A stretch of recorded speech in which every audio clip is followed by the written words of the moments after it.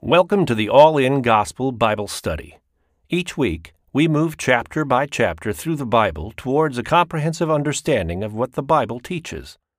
All-In Gospel is recorded live in White Bear Lake, Minnesota, featuring Dr. Sean Dickers.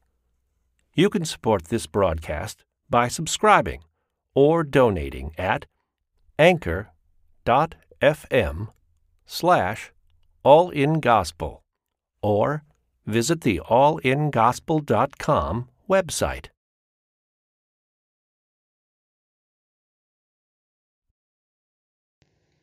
All right, we're in Joshua 4.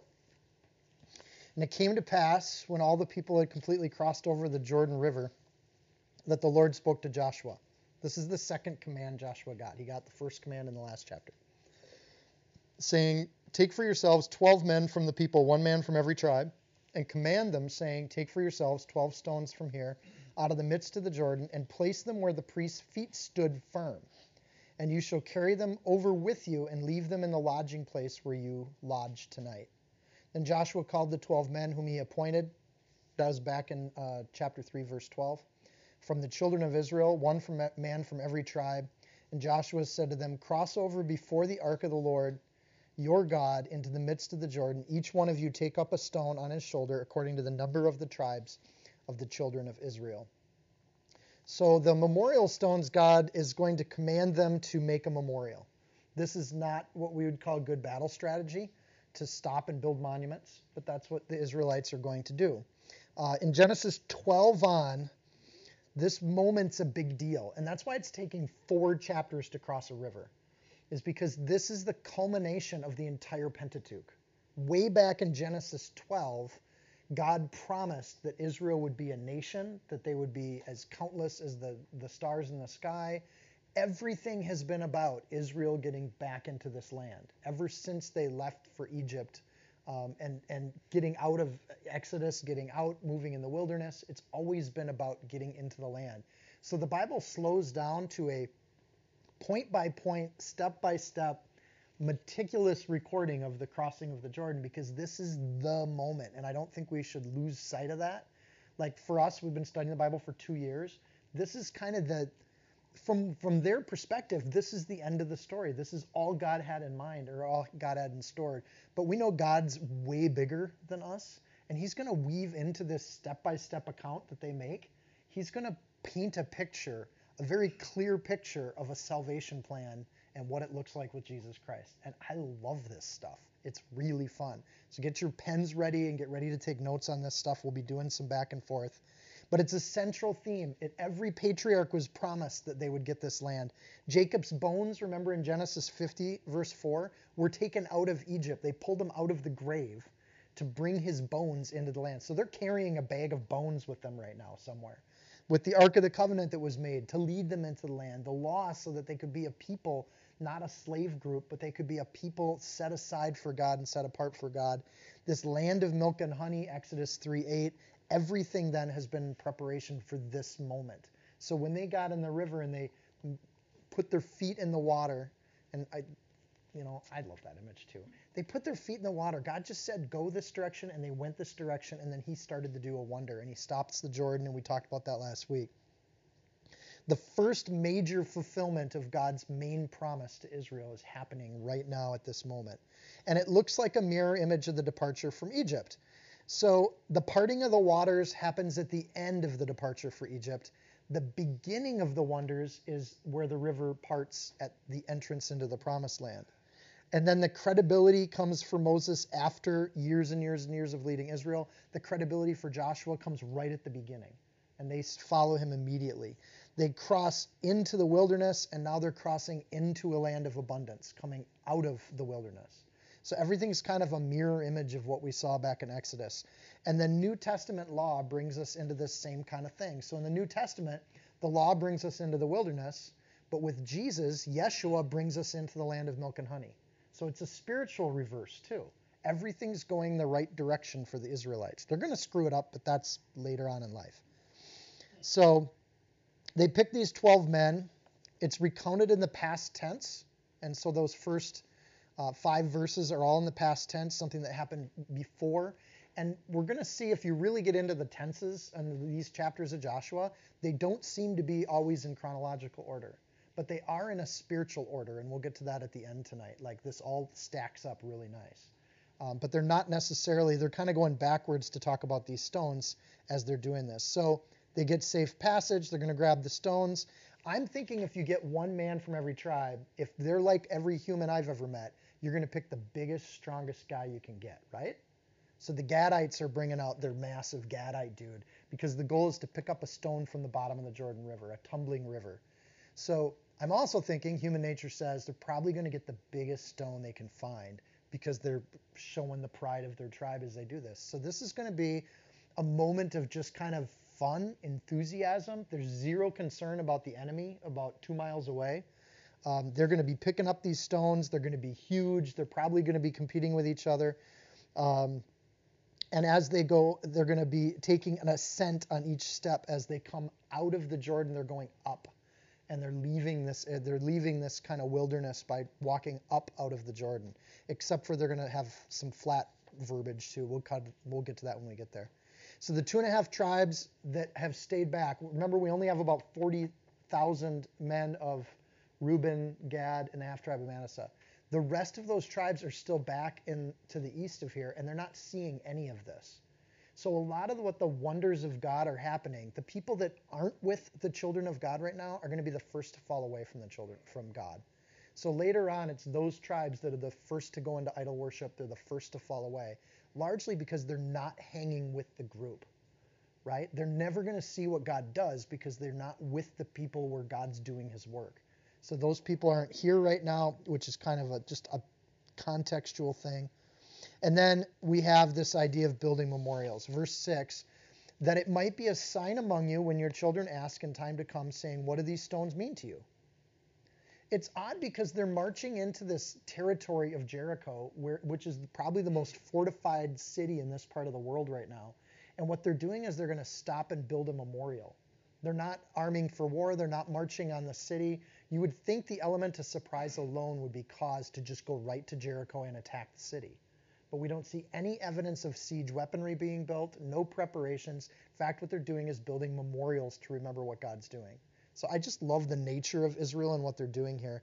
And sometimes you build things not for yourself, but for your kids, verse 6.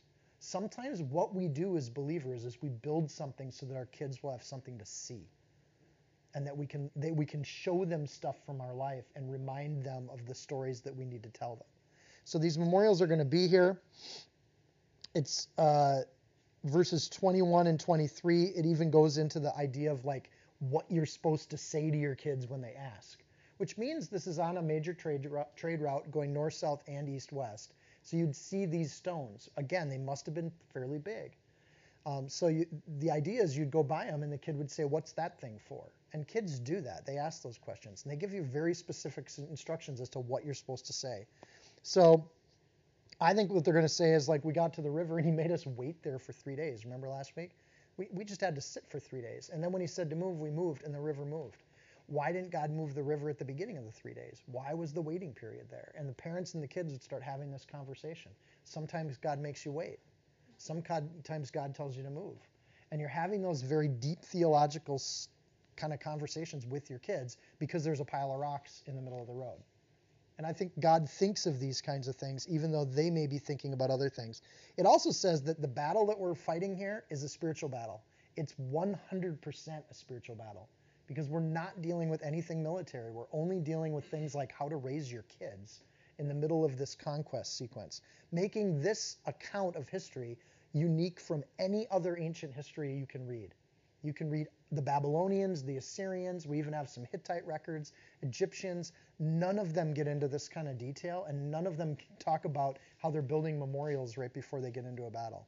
You know, you'd think you'd want to build a memorial after you win the battle, but not here because the battle's already been won, and it's already happening. So God's active. He's in the world, and you get this idea of waiting on God. Verse 7 says, then you shall answer them that the waters of the Jordan were cut off before the ark of the covenant of the Lord.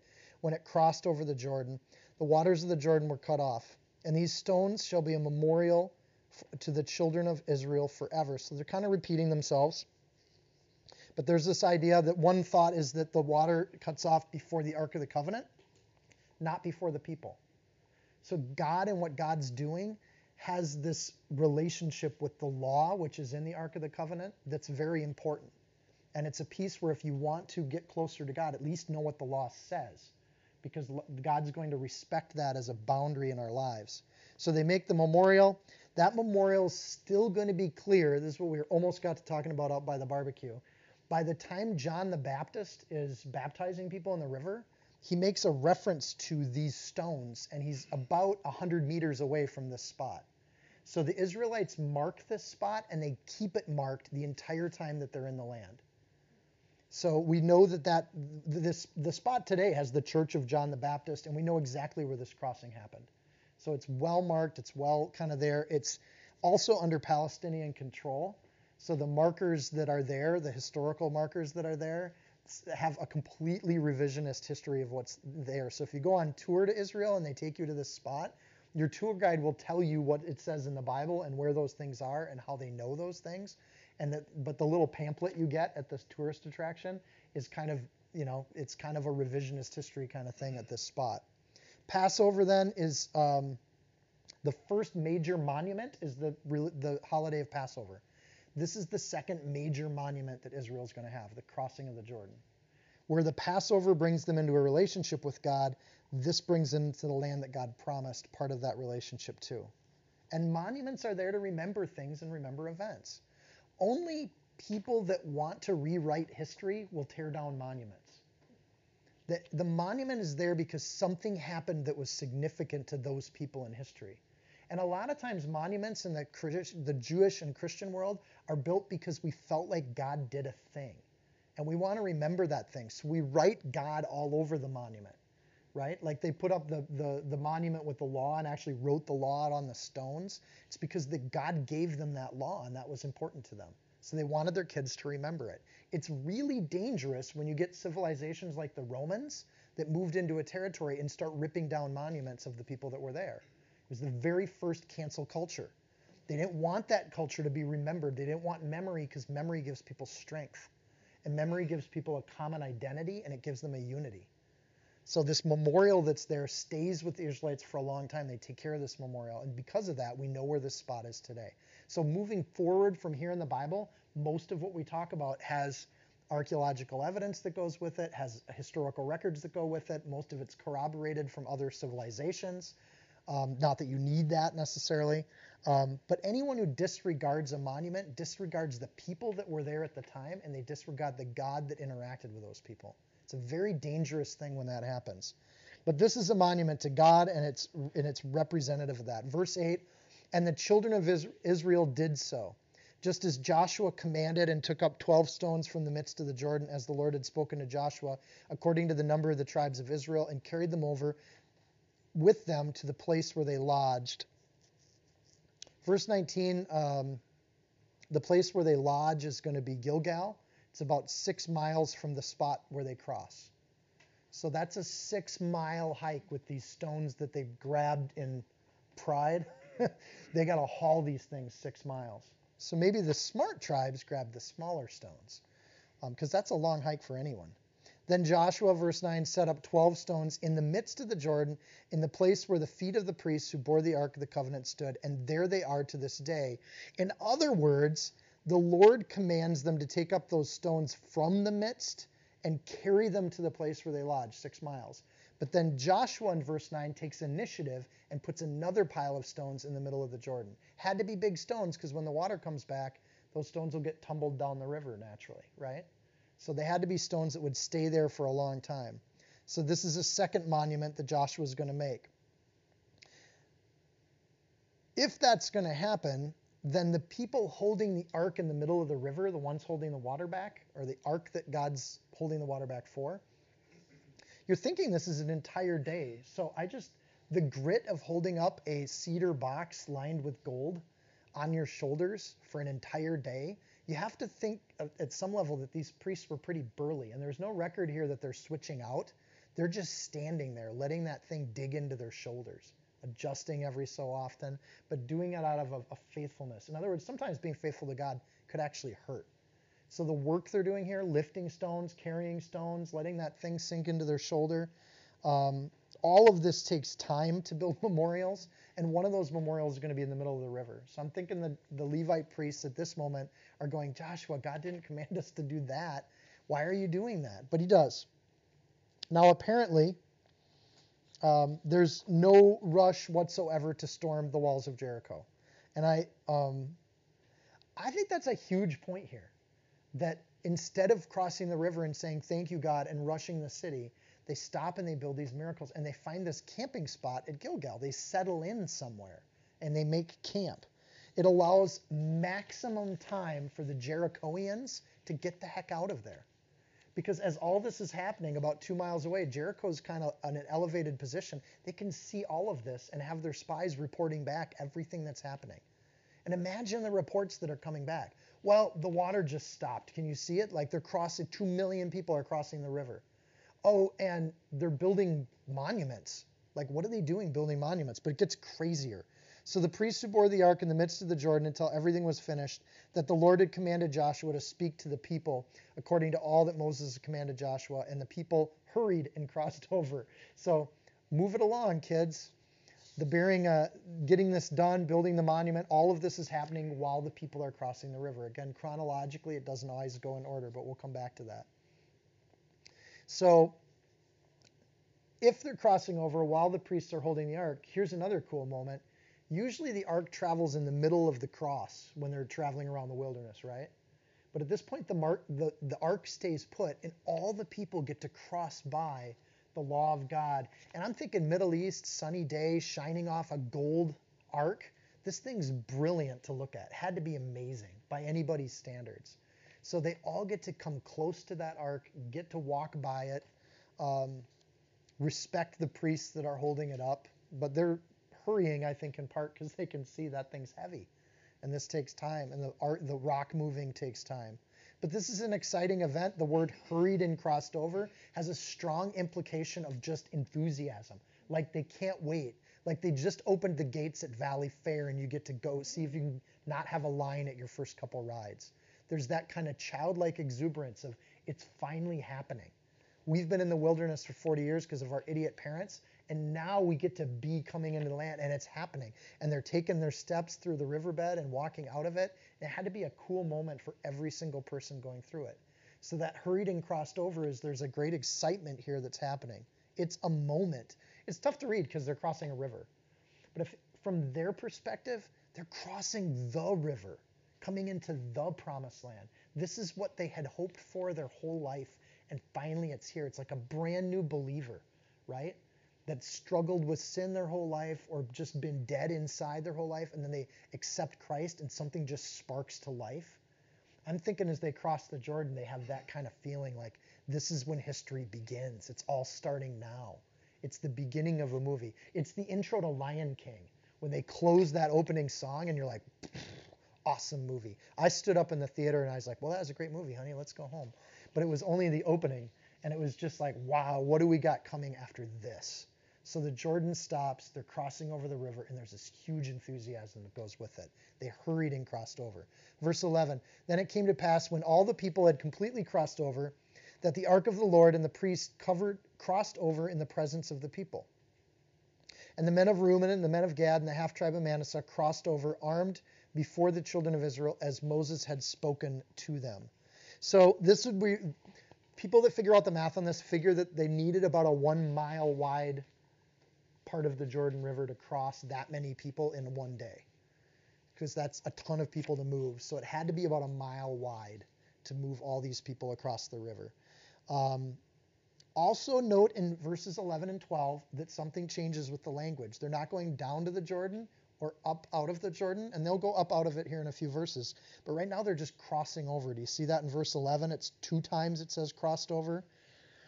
And then it says it a 3rd time in verse 12 that they crossed over. Crossed, crossed, cross. So you have a cross right in the middle of this whole event. And that's an English play on words, which I think is cute. But the reality here, I think the Hebrew part is, the word crossed implies no elevation kind of thing. Like they were walking on a bridge. There wasn't an uphill and there wasn't a downhill. It was just an even crossing. And that image that God makes this part of it super easy for them. And the idea that they're crossing over is also in the Hebrew, it's a play on words too, because the word Hebrew means those that cross over. And that's why that word gets used in the middle of this event. So they say it 3 times here. They're pointing it out. And they arrive. I get the sense that as the men of Gad, Reuben, and Manasseh, these kind of tough warriors, these elite crew come walking up. And we know from David's records that the men of Gad were legendary. They were like the Spartans. They were those people. So these guys are going, hoo, hoo, hoo, hoo, and they march in front. It's like when the elves arrive at Helm's Deep. And there's this feeling of like, oh, now we got the army in front. And they're moving them there. So you think they're getting ready for battle, but they're not. God's got them doing some other things here. About 40,000 prepared for war crossed over before the Lord for battle, the plains of Jericho. There's the word cross a 4th time. This is a fraction of the total count of males. In other words, they're following the law. You remember back when we studied the rules for soldiers, that there were ways to go home and not fight? You would assemble and show up for assembly, but if you were a young guy and you just got married, go home and be with your wife. If you were a young guy and you didn't have your vocation up and your crops weren't bearing fruit yet, go home and take care of your vineyards. If you got any fear in your heart, go home. We don't want fearful people in the army. So the men of Gad, when we see that 40,000 number, there would have been, when we saw the numbers and the counting, about 110,000 men in those tribes. But when there's only 40,000, it means over half of them went home because of fear and young families and getting their vocation up and running. Kind of cool, huh? This isn't exactly like a society of people ready to do combat and battle.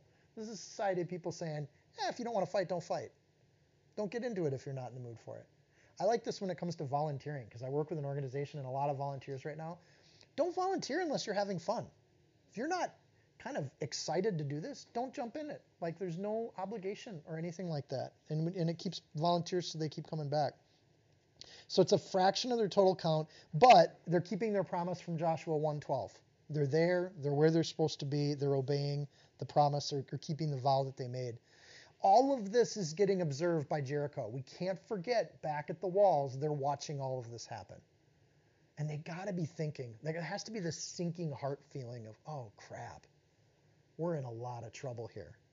And that's what Rahab said was happening. She said their hearts were melting. So about 7 miles away, we see, about 2 miles away is where they're going to get to Gilgal. Gilgal is going to be about 7 miles right up the plain or the valley from Jericho. So they're just kind of marching not towards Jericho, but west, and Jericho's a little southwest of where they're at, to get your mental maps in order. So this is a good day. They're all there. It all happens. On that day, verse 14, the Lord exalted Joshua in the sight of all Israel, and they feared him, as they'd feared Moses all the days of his life. This is a promise kept. God said that the people will fear you back in Joshua 3:7. That promise is already being made. Of course, the waters stopped. And he says, do this, and they do it, and God acts, so they're respecting that God is with Joshua now.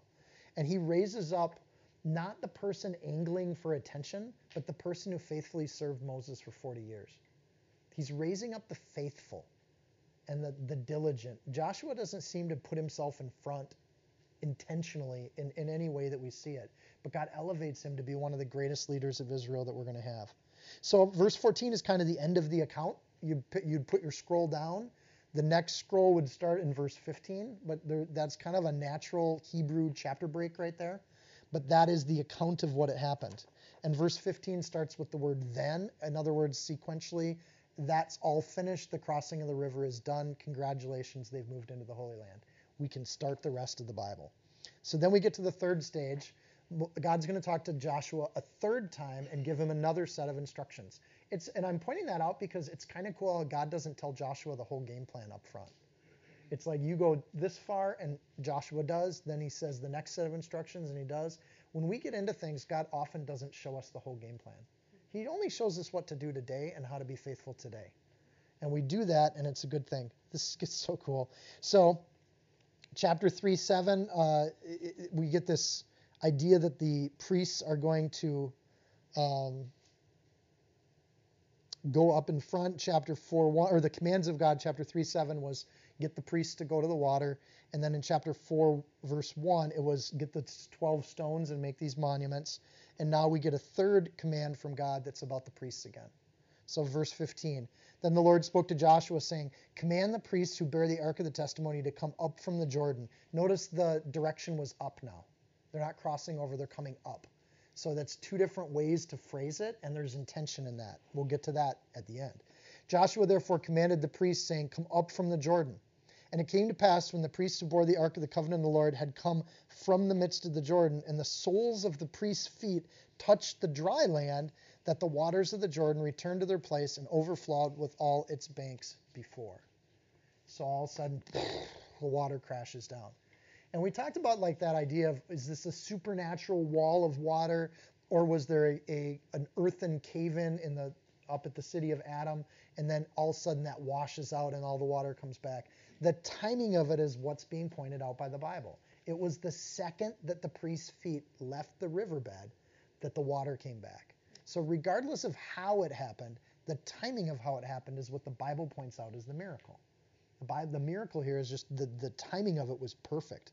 God wanted no question that this was a supernatural intervention from God, blessing them as they come into the Holy Land. This is a whole new covenant, right? Because the covenant with the manna and the water out in the wilderness, that was all provision for them out in the wilderness. But when they come into the promised land, they're supposed to be able to eat the fruit of the land. So they're going to start a whole new relationship with God when it comes to even their daily provision. So they come up out of the water in verse 16. Prior to that, they were crossing, but now they're coming up. It's called the Ark of the Testimony here. Did you notice they changed the name of it? Which verse is that? Verse 16. Bear the Ark of the Testimony. Earlier it was the Ark of the Covenant, the promise. But now it's the Ark of the Testimony. Because before it was a promise, now it's a record, right? Now that we're going to testify to what God has done. And we're going to see that name can go back and forth. It'll be referred to as covenant again. But here it's a testimony of what God has done. Because it was written down what he would do. And here he is doing it. And they'd been keeping these scrolls for generations. So there's an emphasis with the testimony as to the word of God and what God is saying. Where the covenant, the emphasis is on the promises. So we see this whole process step by step in 4 full chapters, each framed by a commandment of God and what God wanted them to be doing. So to Joshua, God gives the instructions. Joshua then gives the instructions to the people. The people do what God wants them to do through the mediator of Joshua. That's the arrangement that they have. Every single detail is particularly pointed out. And in verse 18, we just see that too. It was the soles of their feet touched the dry land. So people like me dangling my foot, it wouldn't have worked. It was as soon as it touched. So they're watching this happen and paying attention to these details. I think sometimes in life, sometimes we don't pay attention. We're going through and thinking about what we're doing all the time, and we don't see what God's doing in our lives because we don't look and we don't pay attention to those details. Keeping a journal is one way to pay attention to details because you can write something down, have a testimony of what happened, and be able to read back and look at that. Having a spouse to remind you of what you said 5 months ago is a way that we can keep a record of what happens. But that's part of how we as a body can pay attention to what's going on and tune into it. So we can pray for things together, and then when they happen, we remember that we prayed for those things. If you never look back and pay attention to the details, you never see that God's quietly doing things in your life. It's kind of amazing. So we see Israel moving in unity, obedience, and now they're moving in victory. The waters recede, they go back to normal. Or they accede, what would the right word be there? The waters return. Now in verse 19, now the people came up from the Jordan on the 10th day of the first month, and they camped in Gilgal on the east border of Jericho. And those 12 stones which they took out of the Jordan, Joshua set up in Gilgal. So they make that second monument. Gilgal is going to be their main camp for a while as they conquer the promised land. Gilgal is going to be their home base. This is their beachhead. So they're going to go out and conquer from different directions, but they're going to keep coming back to Gilgal. So it's going to be kind of a precious spot for them. It's the picture of Israel returning to the land. It's why John the Baptist went here to do his ministry. Because as these people came up out of the Jordan River, he would baptize people by lowering them in, and then what? Bring them up out of the river as a new creation, embracing the promises of God and purifying themselves and setting themselves apart for God to follow the Messiah when he shows up. So we have this idea or this image that's really important to Israel because this is where it all starts. It's the place of beginnings. Yeshua is going to start from here. Joshua, Jesus, both start from this location, this geographic location. This is where they start their ministries and they start their work together at the same place. And they're going to reclaim the land. Joshua does it physically, Jesus does it spiritually. And then they're going to be a light to all nations. Israel's going to be a beacon of hope for all nations. Jesus and his followers will be a beacon of hope to all nations. Same kind of idea. And meanwhile, up in Jericho, you just saw 2 million people making camp on the east border of your city. What do you say if you're a soldier on the walls watching that happen when you go home at night and talk to your family? I don't know about you, but I would say, honey, pack your things. We're out of here. We're gone. I saw the river stop. I saw these people, instead of making war, they're making monuments. And I saw these soldiers get up ready to go, and they're not even charging the city. They have zero concern about us. And we're a pretty powerful force, but these people have God with them. And they know that. So at least for me, I'd be going home saying, honey, it's time to go. Let's pack up. Let's get out of here. And I think when there's danger, this happens all the time across the world. All humans do this. When you feel like your life is threatened, that's where we get refugees from. Like, it doesn't matter what's on the other side of that border. We're going to go there because what's on this side is certain death. So we know archaeologically that the Canaanites utterly diaspora at this particular Iron Age period of history. They go to Egypt, they go to Babylon, they go to Assyria, they go to the Hittites. They go up into Europe. They have Canaanite remnants and this is all stuff they're finding out in the last 20 years because they can look at the genetics of the bones. And they can go, oh, what's a Canaanite doing up in Italy? But they went everywhere. They just got out of the Holy Land at this period. And I think what God's doing, where he's making the Israelites wait, even in their exuberance, is he's giving these people a chance to get out of here and make a life for themselves somewhere else. And they do. It's part of what builds Babylon in the distance, is they get this influx of immigrants. It helps their economy. It's the same thing that's helping to build Assyria. They get an influx of immigrants that helps to build their economy. So we have storylines playing out here that aren't mentioned in the Bible that we should be well aware of. And I think little Jewish students studying Joshua would be well aware of this too. They would point out, oh, this is what happened to the Canaanites. Verse 21, then he spoke to the children of Israel, saying, when your children ask their fathers in a time to come, saying, what are these stones?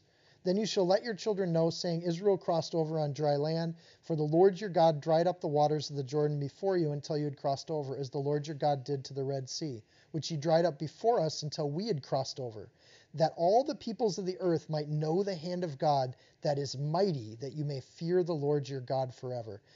So verses 21 through 24 are kind of repeating what was earlier in the chapter, which makes you think there's probably a chiastic form there. I couldn't find one. But it is kind of a repeat of Joshua saying to the people, this is what you tell your kids when they see these stones. So we got one entire chapter under our belts. And the entire point of this chapter is that they have crossed the river and they're going to remember what God did here. So it's a major point. But it's an easy chapter to just blow through because it's like, okay, yeah, they crossed the river, they grabbed some rocks.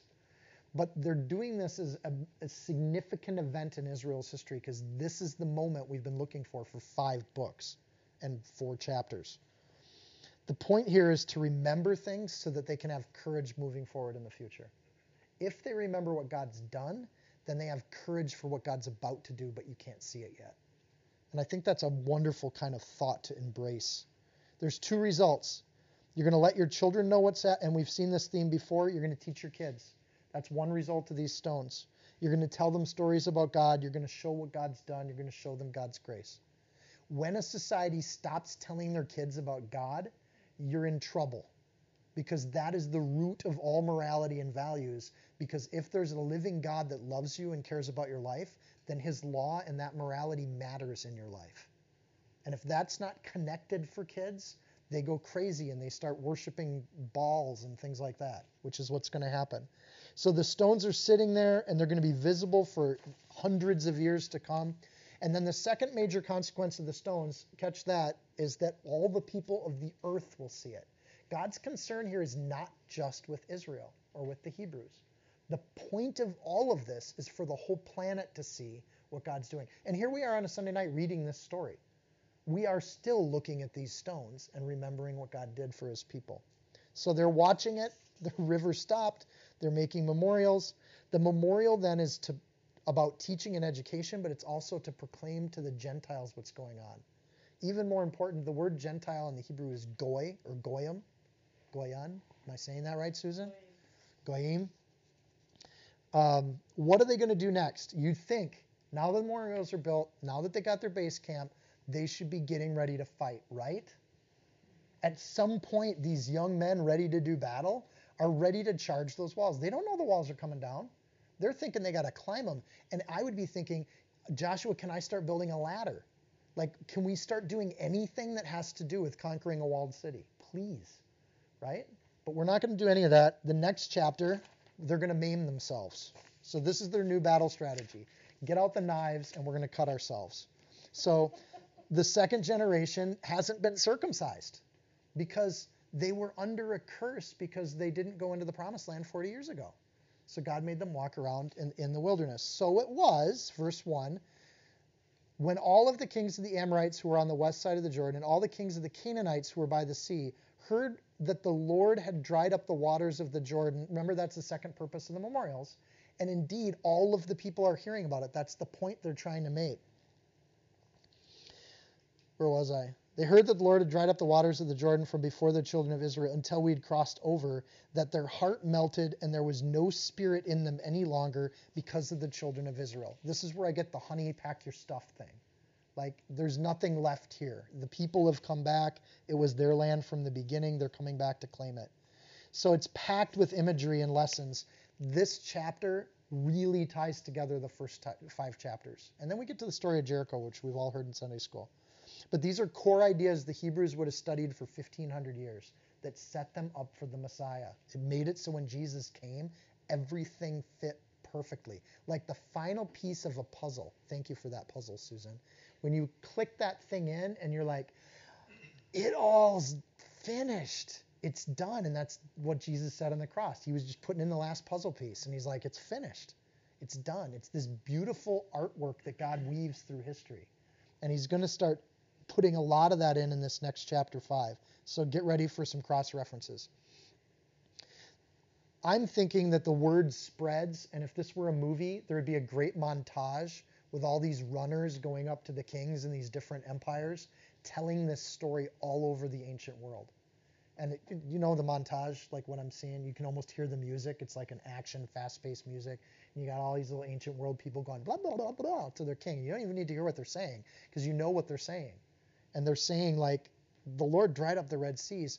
But the word Jehovah gets used there. In other words, they're using the Jewish name for their God, not small l, Lord or God. They're saying Jehovah dried up the rivers. The name of God is getting glory, and it's spreading. And it's spreading fast all over the world. So the Bible points that out at the beginning of chapter 5. Jehovah dried up the Jordan. They're breathless when they say it. Israel's back. She's going to claim Shem's land because they would have called these are the children of Shem, is how the ancient world would have referred to them. Shem's back. They're here to claim their land. We know the descendants of Ham didn't get this land, and this wasn't theirs in the first place. And Shem's been that, ugly stepchild for about 500 years now. Just that group of people wandering in the wilderness for 40 years. Those knuckleheads are here, and they're here, and God's with them. Oh my goodness, what's going to happen? The Amorites are mentioned, not Bashan and not Og. There are other Amorites. This is a great number of people. And those were to the east, so it specifically says the ones who are on the west side of the Jordan. Both the Amorites and the Canaanites are descendants of Ham. And I'm getting into Shem and Ham here because this is going to be important, and it helps us understand what Joshua is writing. Because Joshua is writing in terms of Amorites and Canaanites are both names that are actually names of human beings, Amor and Canaan, that were sons of Ham. So he's mentioning these groups. Noah's son Ham was cursed all the way back in Genesis 9. So if you want to flip there, this is a cool passage. I'm going to read kind of a bigger segment. And then hold your thumb in Genesis, in the chapter we're in, because we'll, of course, come back and finish the chapter. But Genesis 9, and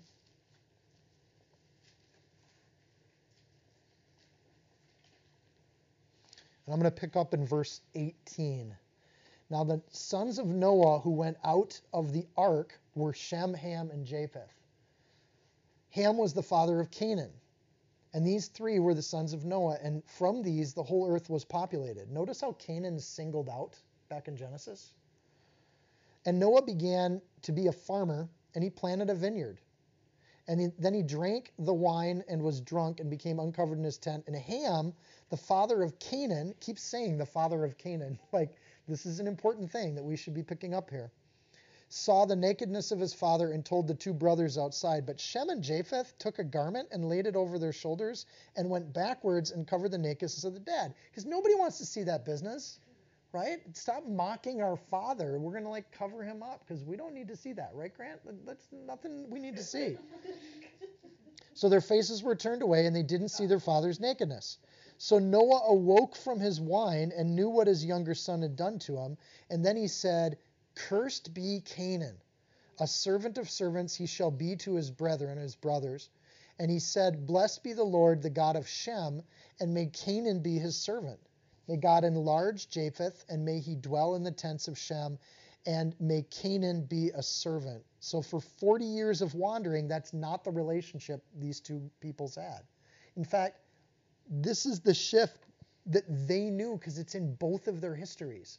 It's why the Amorite and Canaanite kings are dreading this situation. They would have known these records and these histories too. They have the same family line.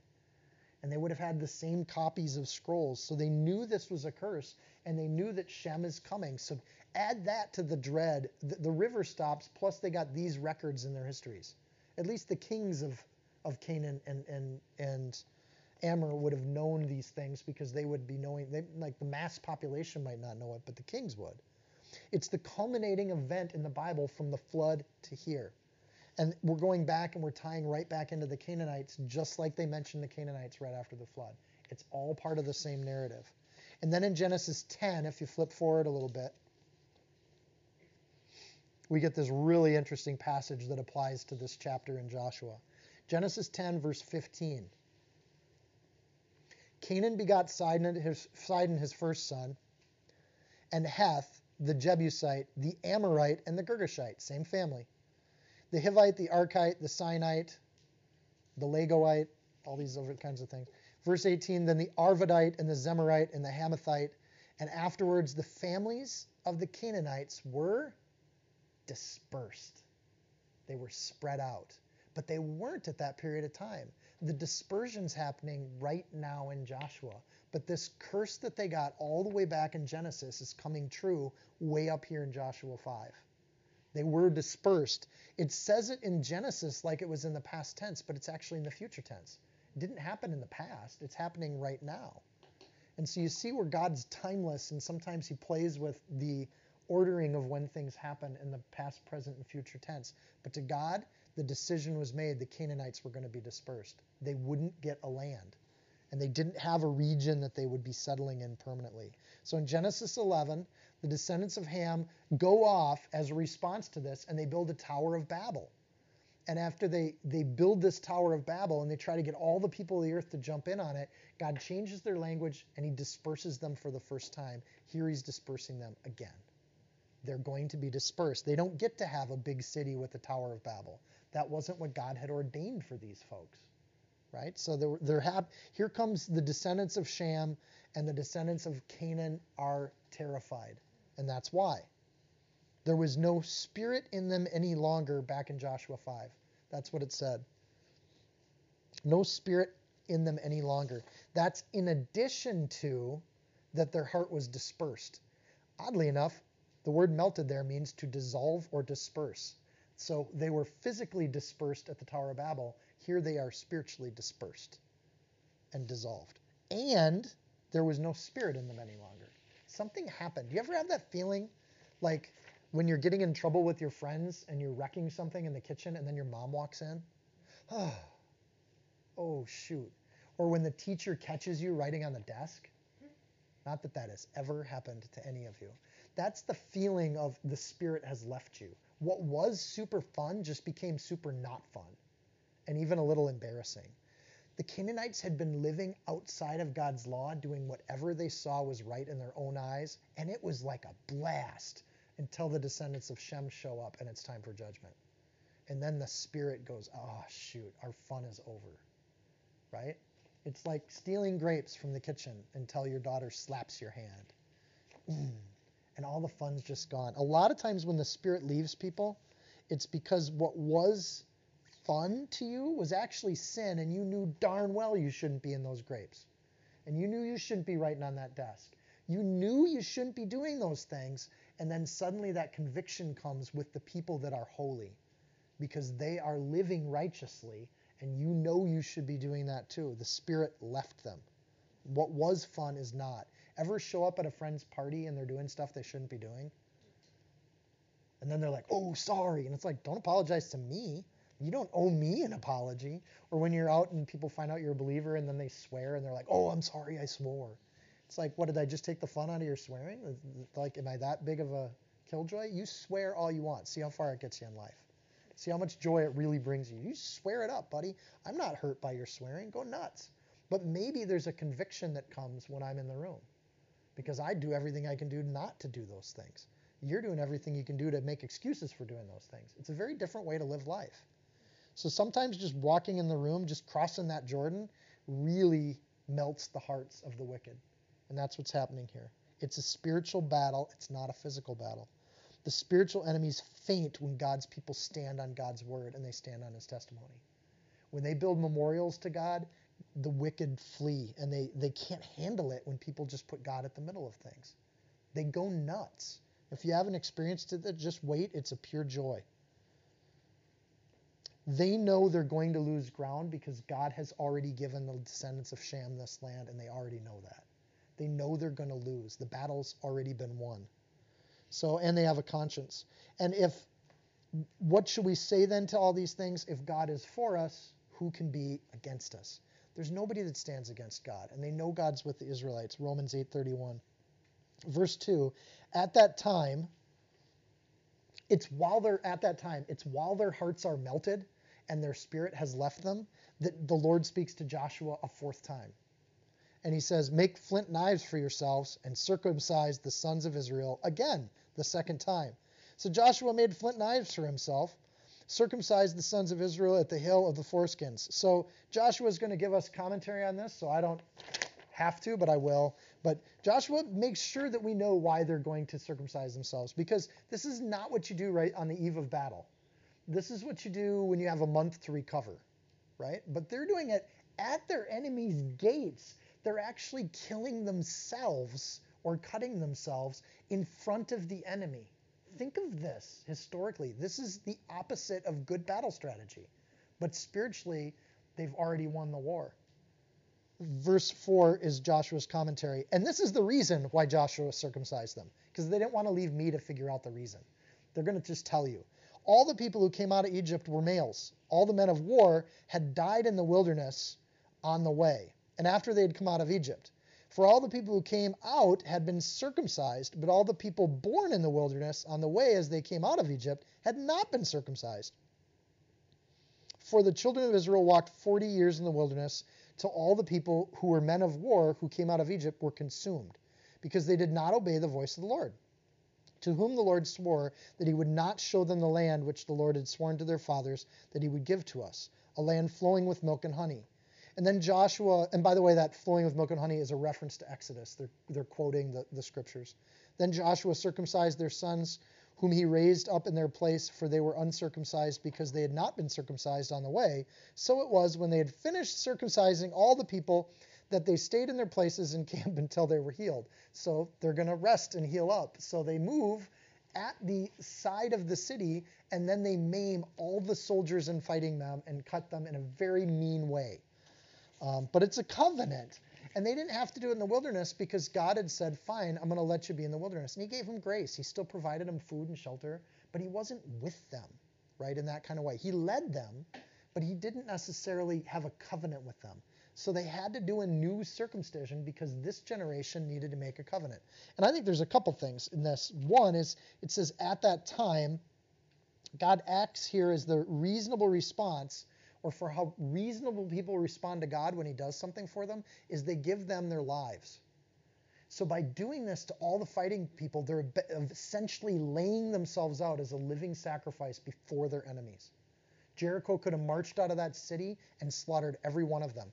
Remember, Reuben and Gad killed an entire city of men right after they'd been circumcised. Do you remember this? This is how they got in trouble. So 2 men wipe out an entire city because people don't fight when they've been cut down there. It just doesn't work that way. So they literally lay themselves down as a living sacrifice in front of the enemies. The enemy thinks that they've won, right? But God does this while their hearts are melted away because God knows in their heart they're not going to attack. They're perfectly safe. But the Israelites don't know that. They had to be saying, wait, Joshua, what are you saying? But there's no evidence of resistance to Joshua here. If God told Joshua to do it, we're just going to do it. It says flint knives. We know from last time we saw circumcision, flint is uniquely a surgical quality tool to use. It's extremely pure and it doesn't carry diseases. It's naturally sanitary. So that's why they use flint. It's also sharp, very sharp. Then Joshua circumcised. It says Joshua in the singular, but there's multiple knives that have been made. And towards the end of that passage, it says they circumcised. So obviously Joshua uses the elders. There's thousands of people to circumcise here, and they do it in a day. So it wasn't like Joshua hand did it himself.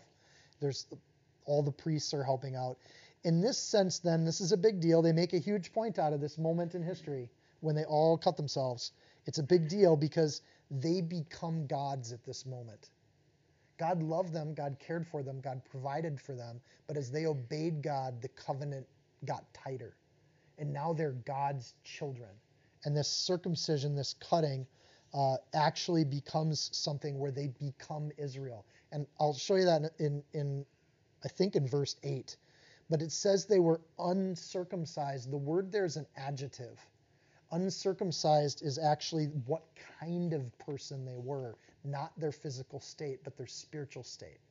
They weren't committed to God. Their parents' relationship with God did nothing for them because they have to make it their own faith. If you have faithful, wonderful, God-serving parents, that doesn't do anything for you. You have to do it yourself. So this is odd, but there's also a tone here of rejoicing. Like this is an act of like, awesome, let's do this. Kind of like a death pact with brothers. Yeah, we love God. He's got us here. Let's do this. Right in front of their gates, let's do this. It's an odd moment in history. Verse 5, their parents were circumcised, but they failed to get into the land. They get into the land, and now they're going to get circumcised. Exact reverse of what happened with Moses. Right? It's all kind of balanced like a mirror shining it in both directions. So they obey, they reclaim God's chosen status as their people. This is the end of the reproach of God that they were given back in Numbers. And I'm going to read that passage so we remember what it said in Numbers. Back in Numbers 14, after they failed to go into the land because the 2 spies give them the bad report, it says, or God is saying, say to them, as I live, says the Lord, just as you have spoken in my hearing, so I will do to you. The carcasses of you who complained against me shall fall in the wilderness. All of you who are numbered according to your entire number, 20 years old and above, except for Caleb and the son of Jephunneh and Joshua the son of Nun, you shall by no means enter the land which I swore would make you dwell in. But your little ones, whom you said would be victims, I will bring them in, and they shall know the land which you've despised. But as for you, your carcasses shall fall in the wilderness, and your sons shall be shepherds in the wilderness for 40 years, and bear the brunt of your infidelity. It's this generation that had to pay the price because of their parents' faithlessness. Until your carcasses are consumed in the wilderness, you shall know my rejection. In Numbers, the whole thing with the wilderness is God was rejecting them. Oddly, with God rejects his people, he still gives them manna every day. He still takes care of them. He still guards over them and shepherds them. But he's going to give them some discipline and reject them. When they cross that river, rejection's gone. It's over. We're free from the burden of that curse of sin that came from our parents. That they're released from it. So that feeling of exuberance here, that recommitting to God, laying my life down for the Lord, that's reasonable service. Because I could have died in the wilderness, but I didn't. God saved me. So I'm going to give him my whole life because he gave me my life. It's his to have. It's reasonable to do that. So in the circumcision thing, they lay themselves down. They put it all out there. Verse 8, this is really cool. Verse 8 says all the people. The word there in the Hebrew is not people. It's Gentile. They actually call the Israelites Gentiles before they're circumcised. In other words, being a Gentile has nothing to do with your genetics. It has to do with your covenant with God. There's goyim is the word that's used in verse 8. All the people. So that's a super long explanation. Sorry, I went way too long with that. But it's significant to know how they become God's chosen people and the process that takes. And it's a particular process. Their parents' faith doesn't help them, but now they're choosing to follow. As Gentiles, they cross in and become crossers. The Hebrew says they are those that cross, and they do it out of choice, not out of their birthright. They do it out of pure obedience to God. God says it, they do it. And it's that easy. Wouldn't it be cool if everyone came to realize how easy that choice was for God, and like the whole planet just got saved today and said, yeah, we could just start following the Lord today, and the whole planet did it. The problem is we're humans, and there's a lot of pride there. And in the text, God makes it super clear that these people are going to be set apart. In the New Testament, God makes it super clear that his followers are supposed to be set apart. Super clear. And I'm really glad we don't have to do adult circumcision to make that happen. But I would if that's what it took, right? And just say, yeah, I'll follow the Lord. What's that take? I don't know if I'd want to do it in front of a walled city of my enemies that were going to come out and slaughter me. But the circumcision is a sign of the covenant. It's a sign of dedication, and they do it out of pure obedience. God says, give up your life. They do it. You can have it. God's work's going to keep moving on. The unbelievers are left behind. God asks them to do this after he gets them across the Jordan. After they follow Yeshua, they give up their lives. Do you see the order of this? This is theologically significant. God sees the work that they're doing, and he expects them to have faith. They take the first step in the water. God blows the water away. They faithfully cross in a hurry, kind of with excitement. The water comes right back. And then God says, now I want you to commit yourself to me. I've brought you into the land. Now I want your lives. I want your hearts. So they're sitting ducks. They're sitting in front of Jericho. They're unable to move or fight. And they do it right in front of that spot.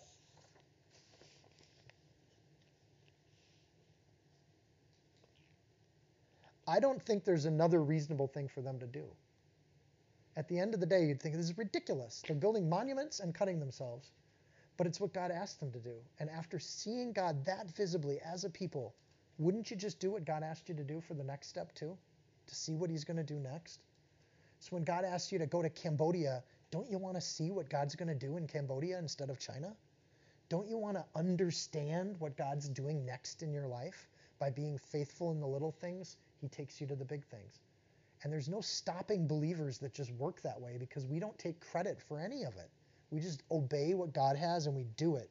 So Israel crosses the Jordan in front of the strongest fortress in the land.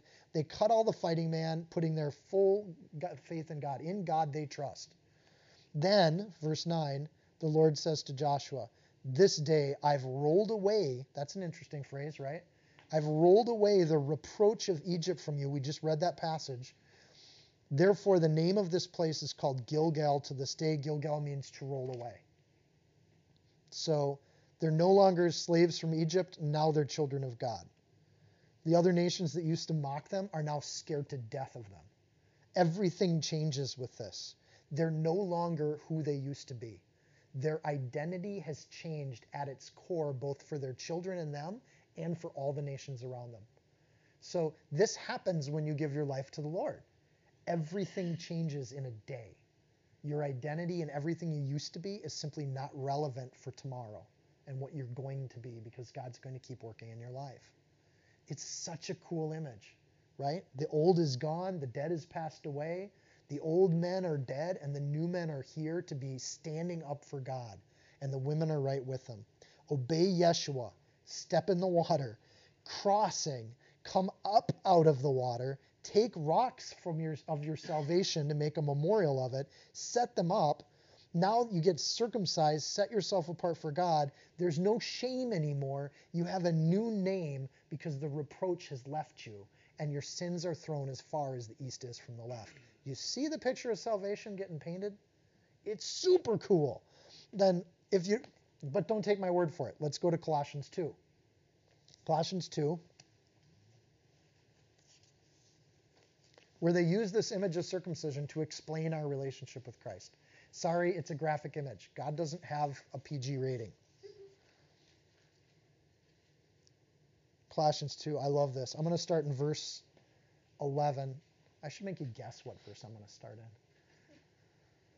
in. In him you were also circumcised with the circumcision made without hands, by putting off the body of the sins of flesh by the circumcision of Christ, buried with him in baptism, in which you were also raised with him through faith in working with God, who raised him from the dead, and you being dead in your trespasses and in the uncircumcision of your flesh, he's made you alive together with him, having forgiven you all trespasses, having wiped out the handwriting of the requirements that were against us, the law, which was contrary to us. He has taken it out of the way, having nailed it to the cross.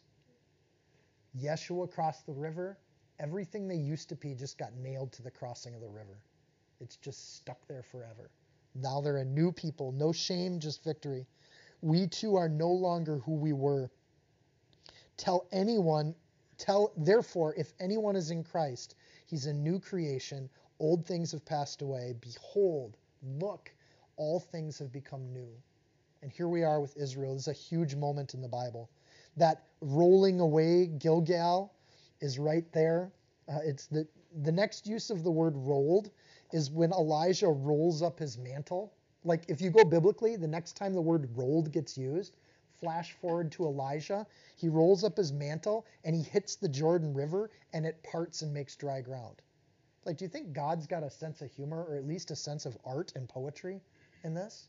Like that word gets saved. It's a precious word, right? Gilgal, the enemy, is going to take that throughout the rest of the Old Testament. Like Gilgal will be treated horribly. And as a site that was supposed to be precious, it gets abused by idol worship and everything else because the enemy loves to take stuff like that and corrupt it. But this idea that the word of God holds that space is very, very precious. But Elijah crosses on dry ground in 2 Kings 2, verse 8. Isaiah uses the river and the rolling images the next time you see it. And this is what Isaiah says. The nations will rush like the rushing of many waters. Jordan River means falling waters or tumbling waters. But God will rebuke them and they will flee far away and be chased like the chaff of the mountains before the wind, like a rolling thing before the whirlwind. That's what Israel's going to be as it comes in to conquer the promised land. Isaiah 34:4 says the heavens will be rolled up like a scroll in the very end. And the next time we see that word is in the Greek in Revelation 6:14. Between this idea of rolling the people through, or the rolling the curses away and rolling up of the river and rolling up of our sins and the rolling up of the sky, we have another image of rolling, which you all knew I was going to get to. That is the rolling of a stone that gets pushed away from the tomb of Jesus Christ. Matthew 28, Mark 15, Luke 24 all use the same image. The stone is rolled away.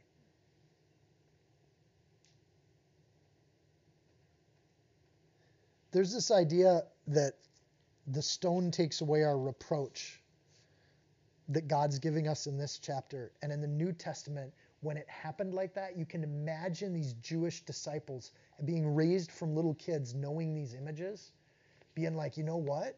The tomb being rolled away from the stone, that took away our reproach too. That took away our sins. That's what Jesus was trying to teach us. And you have to think when Paul first got saved and nobody wanted him to be around because they thought he was going to kill him, he went up and studied the Bible for a few years. And he had to get to passages like this and just see the connections and be able to then go out and tell people about it and say, there are no errors in this Bible. It's perfect. You don't understand. It's the opposite of human-made.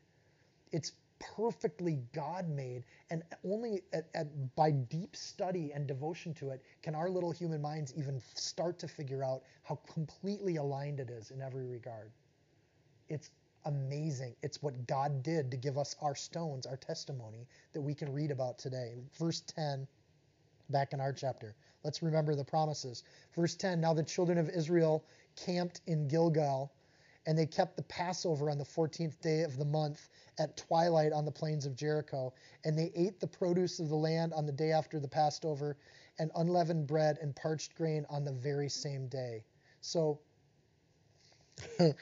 4 days from when Joshua said they were going to move, here we are there. Here's their battle strategy. Wait by the river for 3 days. Cross the river when God stops it. Set up some memorials. Cut all of our grown men so they can't do anything. And then let's have a feast. So send out the hunters and go find some stuff, kill some of the livestock. We're going to have a 7-day feast for Passover. That's what we're going to do. That's the battle plan.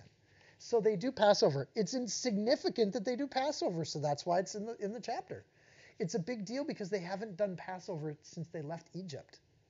And then they did Passover at Sinai, and then they didn't do it for 40 years because God was reproaching them. It wasn't worth doing. He wouldn't accept it. But now that the reproach is gone, the first thing they do is celebrate Passover and have this awesome festival, which is also filled with images of Christ. If you want to go back and listen to those chapters, the Passover is a beautiful image of salvation, of bread being broken for you. So Egypt, Sinai, and then this is the third Passover that Israel celebrates, completing this whole promise. And then they're going to wait while they do Passover. So they're waiting. They put their treasure out in front. They memorial build. They circumcise. They have a huge feast. And with that feast comes singing and songs. So literally they're singing outside this city. 2 million people. Yes, you could hear that from 6-7 miles away. Easy. What's happening in Jericho? Flashback to Jericho. Now they're singing. What are they doing? Well, first they cut all their soldiers. Now they're singing songs. It smells like lamb. And it doesn't smell like lamb here. It smells like fear, right? The people of God are just winning through joy. They haven't even lifted a sword. No battle happening yet. They ate the produce of the land on the day after Passover. Don't just read over that. What have they been eating for 40 years? Graham crackers, right? They're sick of these things. They complained about them, but they learned to not complain. Don't complain. Be a good Jewish kid. But they got to eat the food, real food for the first time. Kebabs, probably. So they waited. They did all this stuff. At some level, you read the Bible, and these people are like hobbits. These people don't understand battle and warfare. What is wrong with them? They sing songs. They smoke long bottom leaf. And they find reasons to feast in the middle of a battle. And you think of the image right after Saruman when the two hobbits are just hanging out, eating apples and stuff. This is what the Israelites do. They don't fight. They just sing songs and hang out. There's no obvious inclination for a battle-ready people here at all. Which is interesting. That's not what Stephen Dawkins says. I don't know if you've read it. I should have quoted him on this stuff. I'll get him for next week. Joshua is a book of a bunch of rabid, bloodthirsty people. It's the horrible example of warmongering. They're not warmongering people. They are feasting and eating food. They're remembering what God's done. That's what they do. That's our battle. The joy of the Lord is their strength. Verse 12, then the manna ceased on the day after they had eaten the produce of the land, and the children of Israel no longer had manna. Oh, darn. But they ate the food of the land of Canaan that year. Whew, we're going to eat some good food this year, kids. We're done with it. Notice that there's an overlap of one day. God doesn't even expect them to have faith. He gives them manna on the same day they eat the food of the land. Nice transition, makes it super easy for them. Now that they're here, God's provision for them will change. The nature of God's relationship with humanity changes a few times throughout history. This is one of the major changes. He's going to change his provision for the people to be based on their work. So now that they're believers and they're chosen and they're circumcised and they're set aside, get to work, kids. It's time to grow up, put on your big boy pants, and start a farm. You're not just going to get free food from the sky anymore. I wish that wasn't the case, but that's also kind of like our spiritual lives. The work really gets started once you learn the word and commit yourself to Christ. That's when the life really begins. And that work is a joyful work, I hope, a labor in Christ. God provides, now he changes how he's going to provide. Last thing. This is really, okay, not the last thing, because we still got the commander of the Lord to go. Am I going too long tonight? Yeah, I am. Okay. Notice the attention that just got spent to the days. Did you see that? Really careful attention to the days. The day I've rolled away the reproach from you in verse 9. And then in verse 10, now the children camped at Gilgal, and they kept the Passover. And look at this particular, on the 14th day of the month, which says that they're obeying the book of Leviticus. That's the day you're supposed to do Passover. So they do it at a particular day on the plains of Jericho, where they could all be seen. And they ate the produce of the land on the day after the Passover. That's day 2. You with me? And then in verse 12, then the manna ceased on the day after they had eaten the produce of the land. What day is that? Day 3. Grant can even count to 3, right? And then the children no longer had manna, but they ate the food of the land of Canaan that year. 3 days. So perfect images of Christ. I love you, Grant. Day 1's Passover. Day 2, they eat the produce of the land. Day 3, the manna goes away. And something new just began, a new covenant. Huge connection to Jesus, and I don't want you to miss this one. It's a big deal. I think it's hidden because they don't put in day 1, day 2, day 3. They do the day after, day after. So you have to do a little Bible study for this one. Luke 22. When the hour had come, he sat down with the 12 apostles. This is the Last Supper. And then Jesus said to them, with fervent desire, I've desired to eat this Passover with you before I suffer. For I say to you, I will no longer eat of it until it is fulfilled in the kingdom of God. Then he took the cup and he gave thanks, and he said, take this and divide it amongst yourselves. For I say to you, I will not drink of the fruit of the vine until the kingdom comes. So they don't get to eat of the produce of the land until something's about to happen. There's a transition in God's relationship with his people, and that transition remains very similar to the one that Jesus makes. God mirrors the work on the cross with what happens here, and Passover is at the middle of both events. I think this is super cool. And then they do Passover, and then they have this moment where they're kind of in flux between things. They don't know what's going on, right? And then something happens on the third day. You guys know where I'm going with this, right? This is super neat. Jesus calls himself the bread of life, and he does it over and over and over again. Do a Bible study on John 6. Just read John 6 in light of the Passover and what Jesus is saying about himself. He is the bread of life. So when we see the bread of God going away here, and then they got to get to work, what we see with Jesus is they had to get to work, but now God's bringing back the bread of life. And they get a new bread of life that's a spiritual bread of life, not manna from heaven in the physical sense, but they're going to get a spiritual blessing from heaven, and we get it every single day. And he is our daily bread, just like when they were walking in the wilderness. So we go through life, we can actually lean on Jesus in that kind of way. John 6, verse 35. I'm just going to read a little bit of John 6, but it's the whole chapter. Jesus said to them, I am the bread of life. He who comes to me shall never hunger. He who believes in me shall never thirst. I am the living bread which came down from heaven. If anyone eats of this bread, he will live forever, and the bread that I shall give is my flesh, which I shall give for the life of this world. The next passage is notably unspecific on day counts. From what we just had, the 14th day of this, the day after, very specific. When we get into verse 13, it's not specific at all, almost like it's the same day, right? And it came to pass when Joshua was by Jericho. See how it's not specific on when? It's like the same event. That he lifted his eyes and he looked, and behold, a man stood opposite with him with his sword drawn in his hand. Joshua went to him and he said, are you for us or are for our adversaries? Interestingly, on the third day, somebody shows up. And it's just amazing. When God does this stuff, he does it right. At this point, it's not revealed to humanity that this is Jesus Christ. It's just a man that stands there. This is what theologians call, or Bible scholars call, a Christophany. And we believe this is Christ for a few reasons, which I'll go through, but let me finish the passage. Verse 14. So he said, no, but as a commander of the army of the Lord, I have now come. And Joshua fell on his face to the earth. I can't get the VeggieTales scene out of my head. Little dust popping out to the sides. Joshua fell on his face and to the earth and worshipped and said to him, what does my Lord say to his servant? And then the commander of the Lord's army said to Joshua, take your sandal off your foot, for the place where you stand is holy. Joshua did it. So a man approaches and Joshua steps out to treat with him. I like that Joshua is a good shepherd. He doesn't make any underlings go do this. He goes and walks up to the guy with the sword drawn. And Joshua's a good leader. He's just going to step in there and stand in that gap.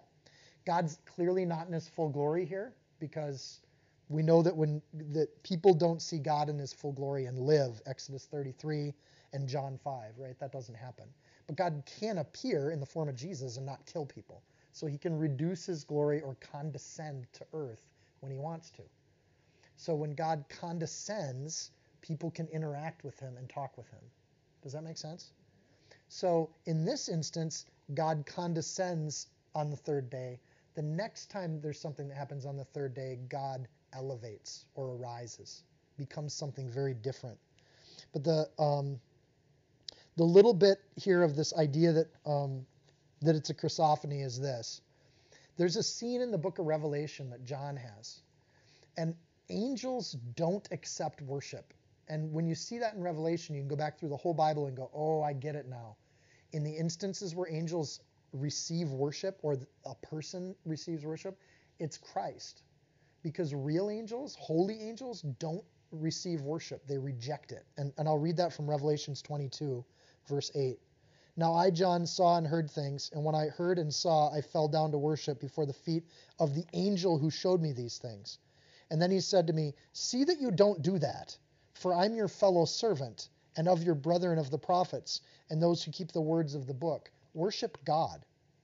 A good angel, not a demon, a good angel says, don't worship me. Oh, don't worship me.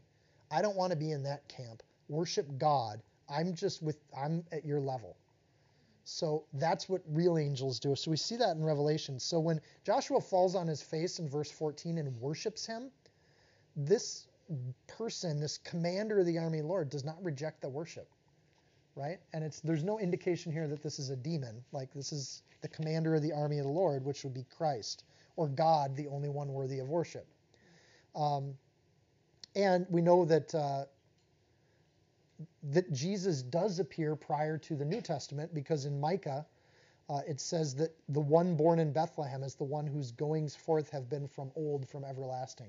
Jesus was there at the beginning, John 1, and he was there from the start. He's there through the whole Old Testament. So at the very end of this whole sequence, on the third day, Jesus shows up in his power and in his glory, ready to do battle. It's kind of a great image. Huge implications.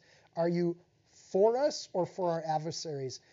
Joshua asks an either-or question in verse 13, and I love God's sense of humor. He just says no. You can't answer no to an either-or question, but he does. God isn't for people, and he's not against people. That's not God.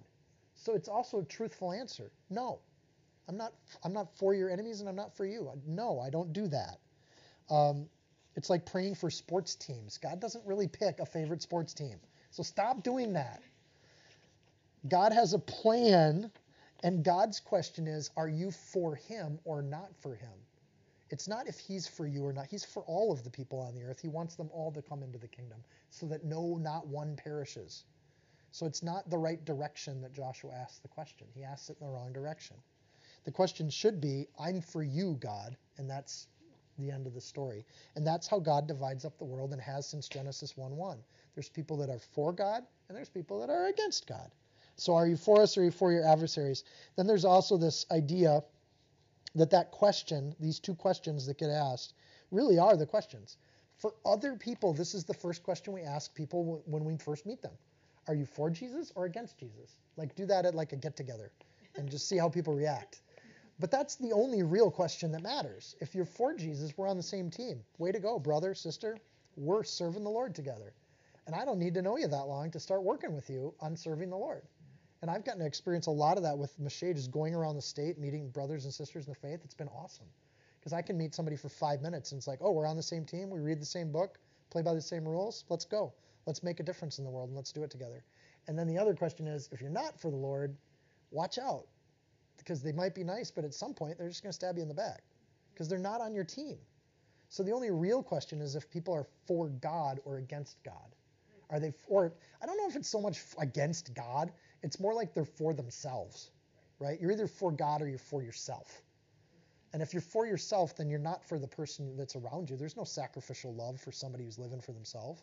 They'll never lay down their life for other people. They'll never make a vow that you can really trust that they're going to keep for the rest of their life because they're living for themselves. It's just a matter of time before that breaks down. So the commander of the army of the Lord, Joshua is a servant. He's not a commander. Like, get that? He's the son. He's the child of God. And Joshua has absolutely no problem with the servant role because he did it with Moses. So when people learn to serve in this life, they learn to serve God too. It's part of why parents train up your children in the way they shall go and they won't depart from it. Is that when you train our kids in obedience, they don't struggle with obedience to God. If a kid has been told no by their parent, they don't have a problem when God tells them no. Like, because they know love is there in the middle of it. But if somebody just always gets their way, then they grow up and they always expect to get their way, they're in for a train wreck with God. Because there's going to be times where God doesn't give them their way. So I love that Joshua just falls on the ground. I think VeggieTales actually, that's a great commentary. That instant boom with the dust popping out, I actually think that's a really great image. That's the image we get in the Bible, is that he falls on his face before the Lord. No hesitation. He doesn't have a problem with service. You know, little Larry the cucumber, he's doing a good job of acting. Joshua is defined by his servant's heart in the same way that Jesus is defined by his servant's heart. Yeshua in both testaments is defined by the fact that they're happy to serve their Father. That implies that if there's an army of the Lord, this is a massive implication that there are armies that we cannot see at work on this planet. Think of that as a mini-series, right? There are armies at work on this planet that we can't see and we don't know what they are. We'll get other reference to those as we go through the New Testament. Joshua falls on his face and worships the commander of the army of the Lord. And that word army is not like a military army. It means host, or in the Hebrew, an assembly of all. It is everything in creation that's aligned with the Lord is the host of the Lord. So it's women, children, animals, rocks, because if we didn't worship him, even the rocks would sing out. Everything in all of creation aligned with God. Jesus is over all of heaven and all of earth, commander of the hosts of the Lord. And those hosts are mighty and plentiful. So as they're recovering from their circumcisions, this is a good thought to have. You have other soldiers that can go do the work for you. Take the sandal off your foot. Oh, I'm sorry, the second question. What does the Lord say to his servant? If the first major question of a believer is, are you for the Lord or against the Lord?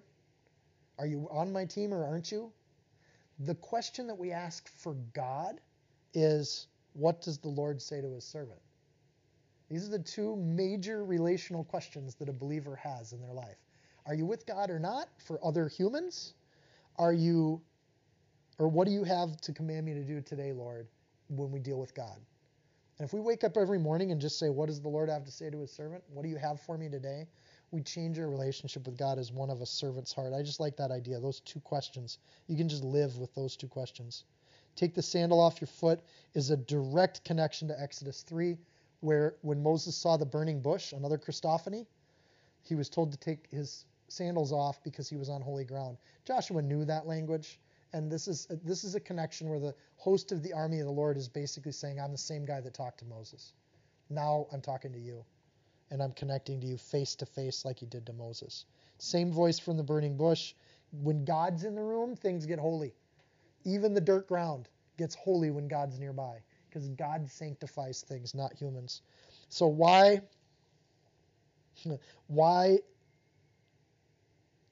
does this happen here? This idea that Joshua does so that is a key point. Joshua's followed every step that God's given him. He knows that he's doing his role as a shepherd, and then he shows total submission to God.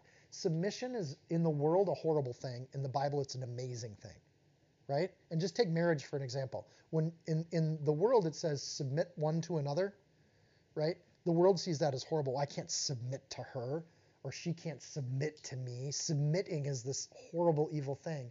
But submitting in the Bible is the beginning of wisdom. It's just the start to know that we're servants of God and to submit to God. It's not a bad thing when you submit to an all-holy master. It's a bad thing when you submit to an evil master. But when you submit to somebody, and I think a lot of husbands and wives say that, if their spouse is seeking the Lord, it's really easy to submit to them. Because it's easy to submit to somebody who's at least trying to be holy and trying to work for the Lord. And you can work out the differences and the problems from there. But if you got somebody just going their own way all the time, it's pretty hard to submit to that, right?